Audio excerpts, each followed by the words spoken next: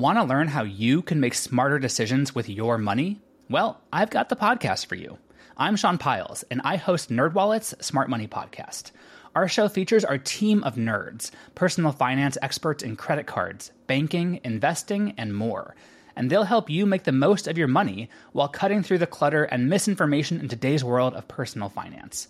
You'll get clarity on strategies to help you build your wealth, invest wisely, shop for financial products, and plan for major life events. Listen to NerdWallet's Smart Money Podcast wherever you get your podcasts. Hello, I'm Lynn Norris. Here's your daily tip from the experts at Real Simple.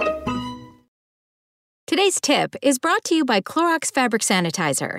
Clorox Fabric Sanitizers kill 99.9% of odor-causing bacteria in your laundry. When it counts, trust Clorox. The only two types of salt every home cook needs. In most dishes, the point of salt isn't to make food salty, but to make it more like its best self.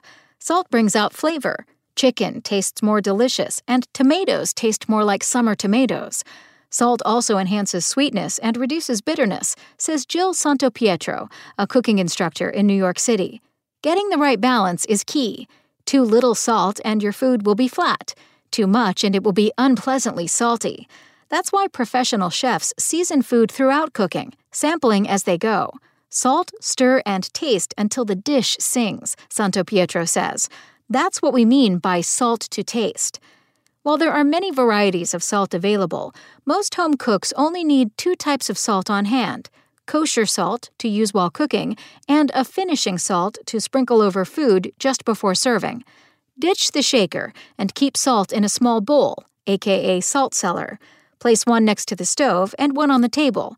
Don't stress about sharing a tabletop cellar. Salt is an inhospitable environment for bacteria. A shaker, passed from person to person, is likely to be much germier. Kosher salt. The vast majority of professional chefs and cookbook authors prefer kosher salt to table salt. It has a cleaner flavor than table salt, which is iodized and contains anti-caking agents, Santopietro says. And kosher is actually less salty. It's also easier to wield with your fingers thanks to its coarser texture. Just pick up a pinch or two and sprinkle it onto your food. Bear in mind, though, that two popular national brands, Diamond Crystal and Morton, are very different. Morton is saltier by volume, Santopietro explains. By using Diamond Crystal, there's less chance you'll oversalt your food. All of Real Simple's recipes are developed with Diamond Crystal kosher salt. If you have Morton at home, start by using half as much as the recipe calls for. Finishing salt. To upgrade your cooking with practically zero effort, try adding a little flaky sea salt to food just before eating. Pick up a few flakes with your fingers and crumble them over your dish for a pop of flavor and a subtle crunch. Maldon, from southeastern England, is a classic and relatively affordable choice. Other popular options include pink Himalayan salt and French fleur de sel. Just remember that these finishing salts should be used, as the name suggests, at the end of cooking. Measuring out a teaspoon of the pink stuff for a pasta recipe would be a waste of money. Salt is indispensable in baking, says Joanne Chang, owner of Flour Bakery in Boston and author of Pastry Love. It brings out the aroma and floral nature of vanilla. It enhances chocolate so it's richer and more chocolatey, and it makes lemon pastries brighter. She uses Diamond Crystal kosher salt in her recipes, but you'll also see flaky sea salt atop many a cookie and brownie. It adds a little crunch and a hint of salt without coming off as salty, Chang says. It should make you think, wow, I can't wait to take another bite. Don't be afraid to use salt in your cooking.